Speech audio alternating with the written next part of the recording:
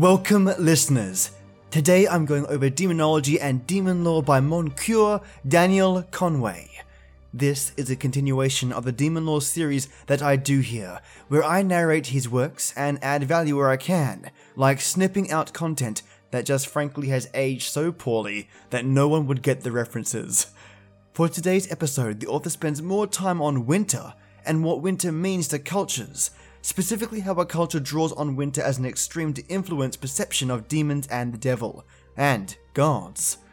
Monsieur does enjoy spending time on the etymology of what makes up the thought or idea of a demon in relation to winter, and spends the first half covering off what winter means to cultures from around the world. Then moves to the mid-second half of this chapter, specifically on god and demon myth. So if you love your research, and love to find out what makes cultures tick, and origins for words like cinders, coal, and flame, plus lore and mythology from very old cultures, this is the episode for you. Sit back, relax, and let me share some unique demonology and demon lore all the way back from 1879. Chapter 3: Cold, and how the topic of winter and demons share an intrinsic link. Even across immemorial generations, it is impossible to read without emotion the legend of descent of Ishtar into Hades. Through 7 gates the goddess of love passes in search of her beloved, and at each some of her ornaments and clothing are removed by the dread guardian. Ishtar enters naked into the presence of the Queen of Death. But gods, men, and herds languish in her absence.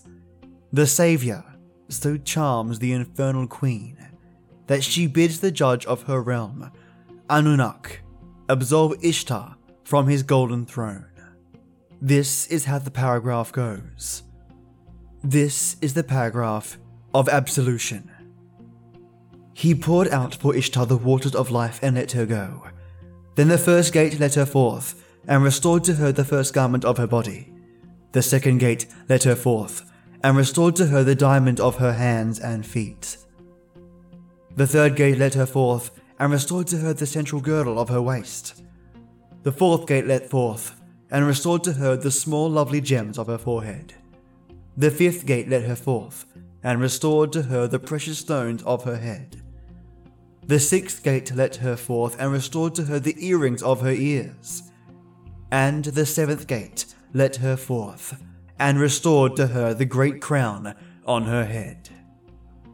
This old miracle play of nature, the return of summer flower by flower, is deciphered from an ancient Assyrian tablet in a town within only a few hours of another, where a circle of worshippers repeat the same at every solstice.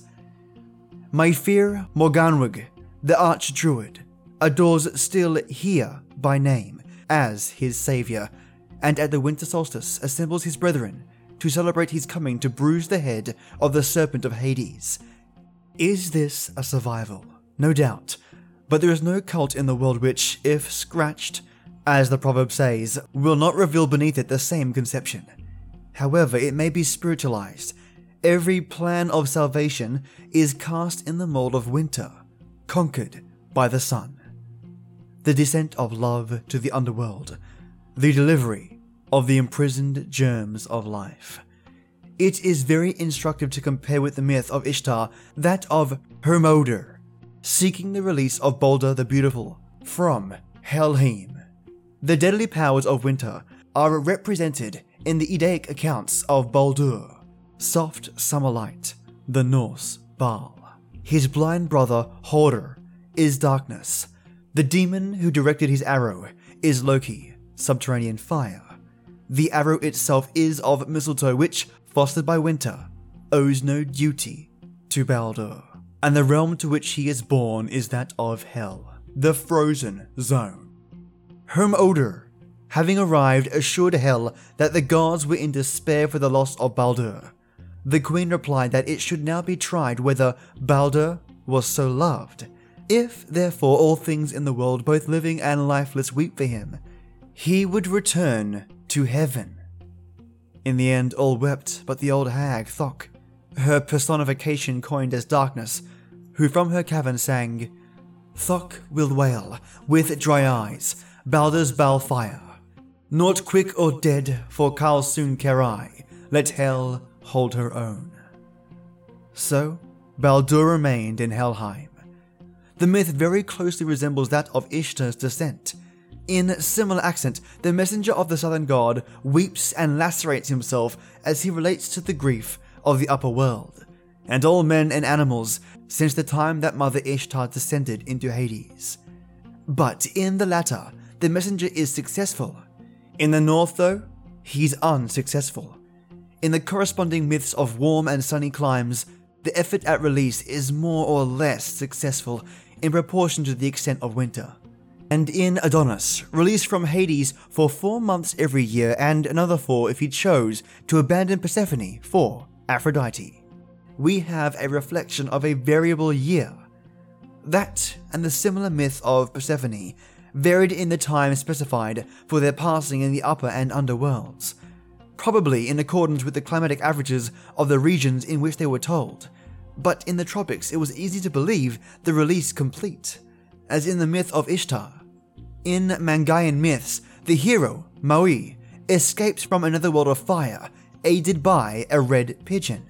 When this contest between winter's death and summer's triumph became humanized, it was Hercules vanquishing death and completely releasing Alcestis. When it became spiritualized, it was as Christ conquering death and hell, and releasing the spirits from prison. But the myth of a swift resurrection had to be artificially preserved in the far north. The legend of a full triumph over death and hell could never have originated among our Norse ancestors. Their only story resembling it, that of Iduna, related how her recovery from the giants brought back health to the gods, not men. But it was from the south that men had to hear tidings of a rescue for the earth and man. We cannot realize now what glad tidings were they which told this new gospel to people sitting in regions of ice and gloom, after it had been imposed on them against their reluctant fears. In manifold forms, the old combat was renewed in their festivals, and people who had long been prostrate and helpless before the terrible powers of nature were never weary of the southern fables of heroic triumphs over them, long interpreted in the simple physical sense. The great demon of the northern world is still winter, and the hereditary hatred of him is such that he is still cursed, scourged, killed, and buried or drowned under various names and disguises. In every Slavonic country, there are to be found, about carnival time, traces of ancient rites, intended to typify the death of winter and the birth of spring or summer. In Poland, a puppet made of hemp or straw is flung into a pond or swamp with the words, "The devil take thee." Then the participators in the deed scamper home, and if one of them stumbles and falls, it is believed he will die within the year. In Upper Alsatia, a similar figure is fastened on a pole to be pelted, then taken to the village boundary and thrown across it or cast into the water, its bearers returning with green boughs. Sometimes the figure is shrouded in white, representing snow, and bears in its hands a broom, the sweeping storm, and a sickle, the fatal reaper. In Russia, the straw mujik is burned, and also in Bulgaria. In the latter, the bonfire is accompanied by the fire of guns, and by dances and songs to Lado, the goddess of spring. This reminiscence of Leto, on whose account Apollo slew the python, is rendered yet more striking by the week of archery which accompanies it, recalling the sunbeam dance of the god. In Spain and Italy, the demon puppet is scourged under the name of Judas, as indeed is the case for the Good Friday performance of Portuguese sailors in the London docks. Another similar custom in Mexico, the Judas being dressed up as a regular horned and hoofed devil. In Scotland, the pre-Christian accessories of a corresponding custom are more pronounced both in the time selected and the place. And the clave is the custom of burning the puppets of winter, and in this case accounted for in 1878 at Berghead. a fishing village near Forez, where stands an old Roman altar locally named the Daru. A tar barrel was set on fire and carried by a fisherman around the town, while the people shouted and hallooed. If the man who carries the barrel falls, it is an evil omen. The lit barrel, having gone round the town, was carried to the top of the hill and placed on the Daru. More fuel was added. The sparks, as they fly upwards, are supposed to be the witches and evil spirits leaving the town. The people therefore shout and curse them as they disappear in vacancy. When the burning tar barrel falls in pieces, the fishwomen rush in and endeavour to get a lighted bit of wood from its remains. With this light, the fire on the cottage hearth is at once kindled, and it is considered lucky to keep this flame alive all the rest of the year. The charcoal of the clave is collected and put into bits up the chimney to prevent the witches and evil spirits coming down into the house. The Daru is covered with a thick layer of tar from the fires that are annually lighted upon it, and close to the claves are very ancient Roman wells. It is an instance of the irony of etymology that the word hell means a place of fireless darkness, nor is the fact that the name of the Scandinavian demoness Hel, phonetically corresponding with Kali, the Black One, Goth, Halja, whose abode was an icy hole, has her name preserved as a place of fiery torment without significance. In regions where cold was known to an uncomfortable extent, as well as heat, we usually find it represented in the ideas of future punishment. The realm called Hades, meaning just the same as hell, suggests cold. Tertullian and Jerome say that Christ's own phrases, outer darkness, and the gnashing or chattering of teeth suggest a place of extreme cold alternating with the excessive heat. Traces of similar speculations are found with the rabbis. Gehenna had both water and fire. Noah saw the angel of death approaching and hid from him for 12 months. Why 12? Because, the rabbis explain, such is the trial of sinners. 6 in water, 6 in fire.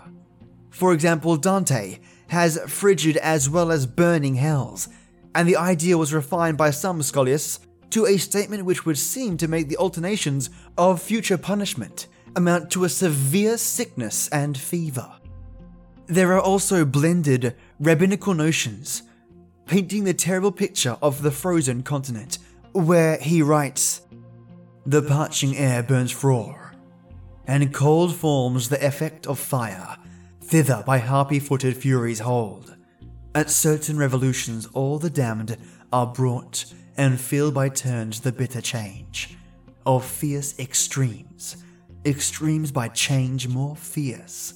From beds of raging fire to starve in ice, their soft ethereal warmth, and there to pine, immovable, infixed, and frozen round." With which may be compared Shakespeare's lines in Measure for Measure.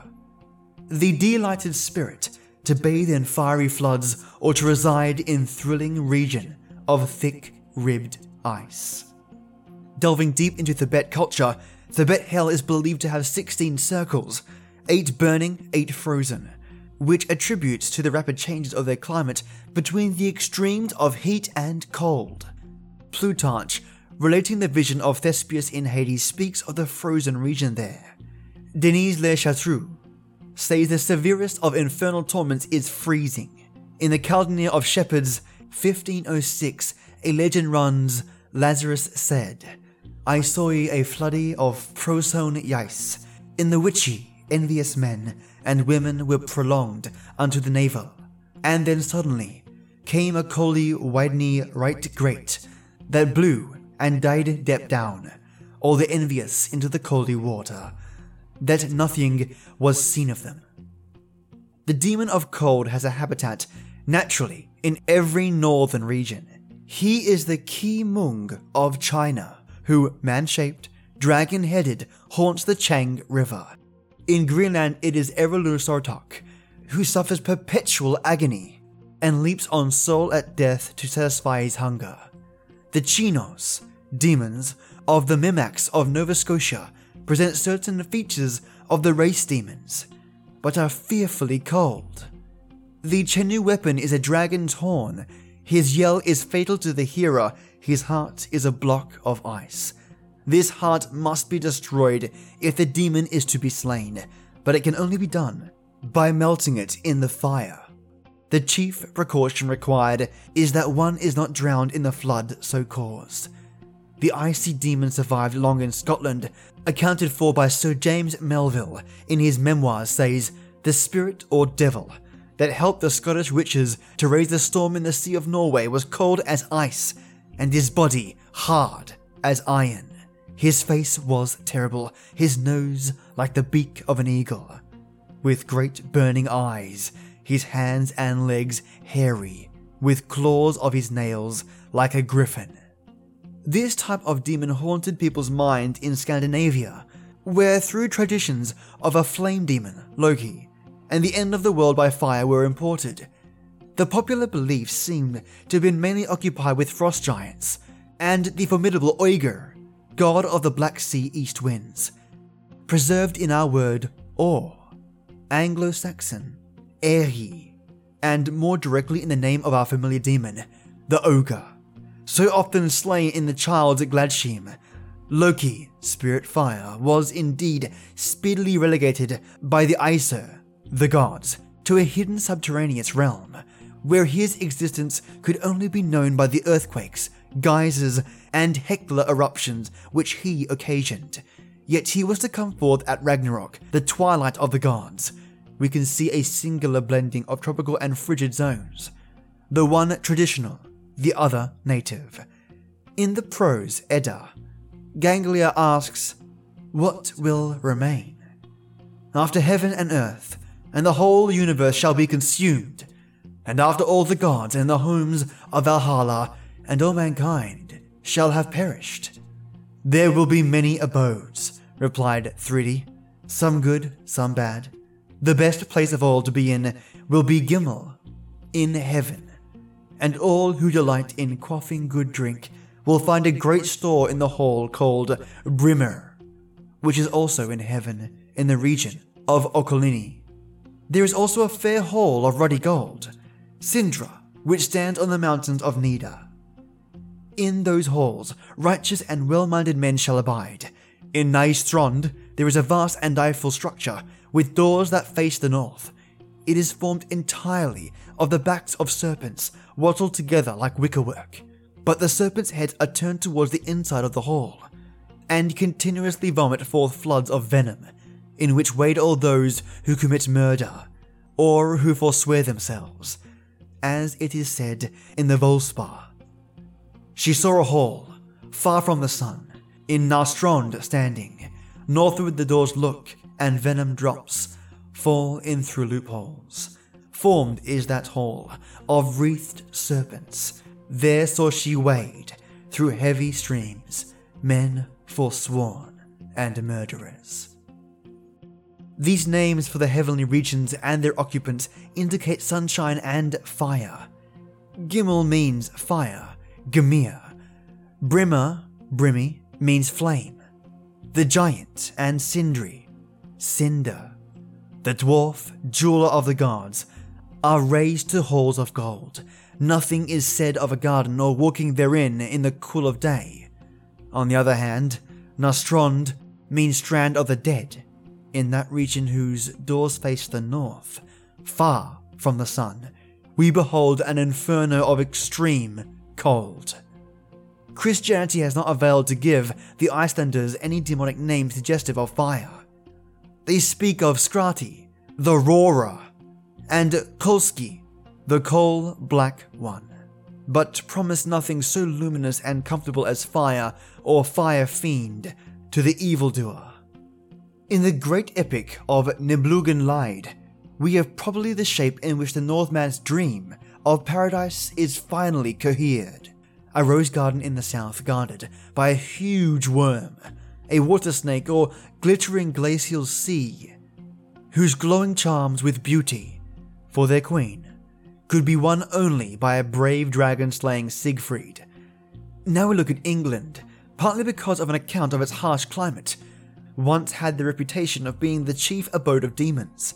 A demoness leaving her lover on the continent says, "My mother is calling me in England." In Christianizing Ireland, Iona, and other islands far north, it was preliminary to expel the demons. The Clave, the Daciul, and other Hebrides islands, fire carried round cattle to defend them from demons, and around mothers not yet churched to keep the babes from being changed. Show that the expulsion still goes on, though in such regions Norse and Christian notions have become so jumbled that it is fighting the devil with fire. So in the Havamal, men are warned to invoke fire for distempers.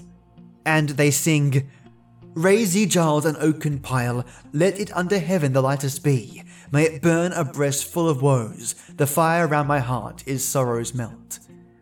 The last line is in contrast with the Hindu saying, "The flame of her husband's pyre cools the widow's breast." The characters of the northern heaven and hell survive in the English custom of burying the dead on the southern side of the church. How widely this usage prevailed may be seen by reference on churchyards.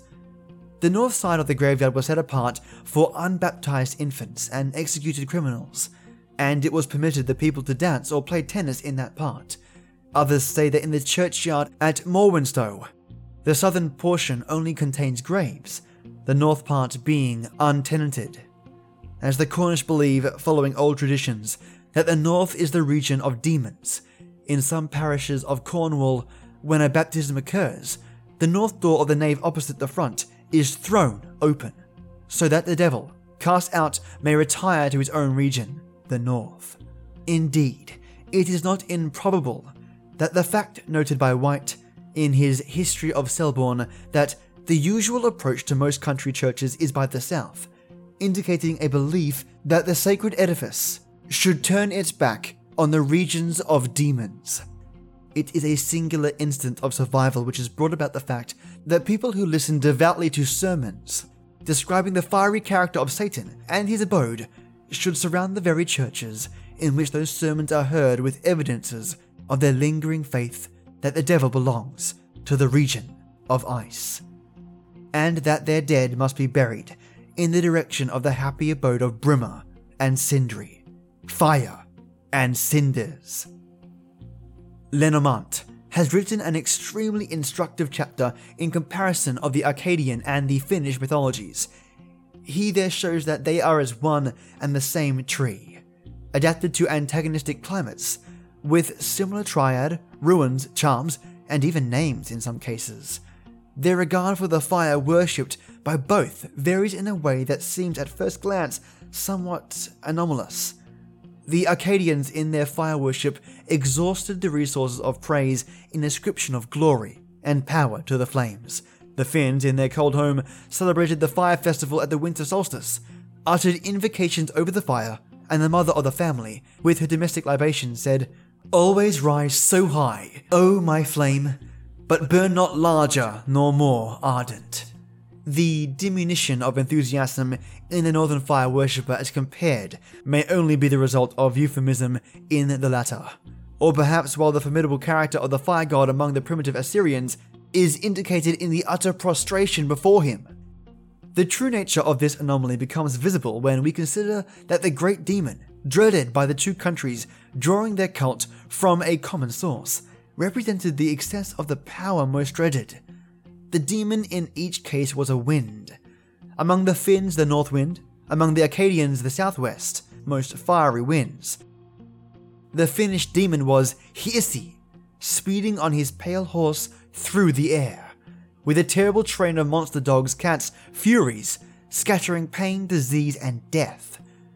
The Akkadian demon, of which the bronze image is the Lauvur, is the body of a dog, erect on eagle's feet, its arms pointed with lion's paws. It has the tail of a scorpion and the head of a skeleton, half stripped of flesh, preserving the eyes, and mounted with the horns of a goat. It has 4 outspread wings. On the back of this ingeniously horrible image is an inscription in the Akkadian language, appraising us that it is the demon of the southwest wind, made to be placed at the door or window to avert its hostile action. As we observe such figures as these on the one hand, and on the other hand the fair beings imagined to be antagonistic to them, we must note in ruins and incantations how intensely the ancients felt themselves to be surrounded by these gods and evil powers, and, reading nature so, learned to see in the seasons successfully conquering and conquered by each other, an alternation of longer days and longer nights, the changing fortunes of a never-ending battle. We may better realize the meaning of solstitial festivals, the customs that gathered around Yuletide and New Year, and the manifold survivals from them, which annually masquerade in Christian costume and names. To our sun-worshipping ancestors, the New Year meant the first faint advantage of the warmer time over winter, as nearly as it could be fixed for those waiting for winter to end. The hovering of day between superiority of light and darkness is now named, and comparisons drawn. At Yuletide, the dawning victory of the sun is seen as a holy infant in a manger amid beasts of the stall. The old nature worship has bequeathed to Christian belief close-fitting mantles, but the old idea of a war between the wintry and the warm powers still haunts the period of the New Year. And the 12 days and nights once believed to be the period of a fiercely contested battle between good and evil demons are still regarded by many as a period for special watchfulness and prayer. New Year's Eve in the north of England still uses the phrase Hogmanay, also known as Midwinter Night, when the sacrifices of Thor were prepared, formerly had many observances which reflected the belief that good and evil ghosts were contending for every man and woman. The air was believed to be swarming with them, and watch must be kept to see that the protecting fire did not go out in any household, that no strange man, woman, or animal approached, possibly a demon in disguise. Sacred plants were set indoors and windows to prevent the entrance of any malevolent being from the multitudes filling the air. John Wesley, a man whose noble heart was allied with a mind strangely open to stories of hobgoblins, led the way of churches and sects back into this ancient atmosphere. Nevertheless, the rationalism of the age has influenced St. Wesley's feast. Titled Watch Night, it can hardly recognise its brother in the Boar's Head Banquet of Queen's College, Oxford, which celebrated victory over Tuscany winter, the decapitated demon whose bristles were once icicles. Yet, what the Watch Night really signifies, in that antiquarian sense, is just that old culminating combat between the powers of fire and frost, once believed to determine human fates. In White Russia, on New Year's Day, when the annual elemental battle has been decided, the killed and wounded on one hand and the fortunate on the other are told by carrying from house to house the rich and the poor, kolyadas. These are two children, one dressed in fine attire and crowned with a wreath of full ears of grain, the other ragged and wearing a wreath of threshed straw. These having been closely covered, each householder is called in and chooses one. If his choice chances upon the poor kolyada, the attending chorus chant a mournful strain, in which he is warned to expect a bad harvest, poverty, and perhaps death. If he selects the rich kolyada, a cheerful song is sung promising him harvest, health, and wealth. The natives of certain districts of Dagestan assign political and social significance to their Feast of Fire, which is celebrated in the month preceding winter, at new moon, just after their meat provision for the season is laid into dry. Their legend has it that it is when their national hero slew their ancient tyrant and introduced good government. This legend, related elsewhere, is of a tyrant slain through the discovery that his heart was made of snow. He was slain by the warmth of torches. In the celebrations, all the men of the villages go forth with torches which they swing round their heads and throw in the direction of Gilgit, where the snow-hearted tyrant so long held his castle. When the husbands return home from their torch throwing, a little drama is rehearsed, The wives refuse them entrance till they have entreated, recounting the benefits that they have brought them. After admission, the husband affects sulkiness, and must be brought round with caress to join in the banquet. The wife leads him forward with this song: Thou hast made me glad, thou favourite of the Raja. Thou hast rejoiced me, O bold horseman. I am pleased with thee, who so well set the gun and sword. Thou hast delighted me, O thou invested with a mantle of honours. O great happiness, I will buy it by giving pleasure's price. O thou nourishment to us, heap of corn, store of ghee, delighted will I buy it all by giving pleasure's price. And this concludes chapter 3 of Demonology and Devil Lore. Just great. I hope you enjoyed today's episode. My biggest takeaway from this is that hell is already frozen over. The reference that hell is heavily represented by the north, the extreme colds and extreme heat both playing a role in hell, really surprised me. And when I read the part about chattering teeth and a void of darkness, both representing cold and heat, just blew my mind. And the thought of demons having icicles for beards was so different. And what really shocked me is that murderers and infants were buried in unmarked graves in the northernmost parts of churches, where people were able to play and relax. Very little care for the dead. I wonder why infants and murderers were put together. Also, much like my previous demonology episodes, there is that thread of culture that runs through all of the myths, in that despite being scattered across the globe, our story is spoken in so many languages, with different ideas and concepts by different people, all seem to share similar commonalities. Absolutely fascinating. Well, listeners, stick with me Friday for a listener-submitted no sleep and more awesome stories. As always, till next time.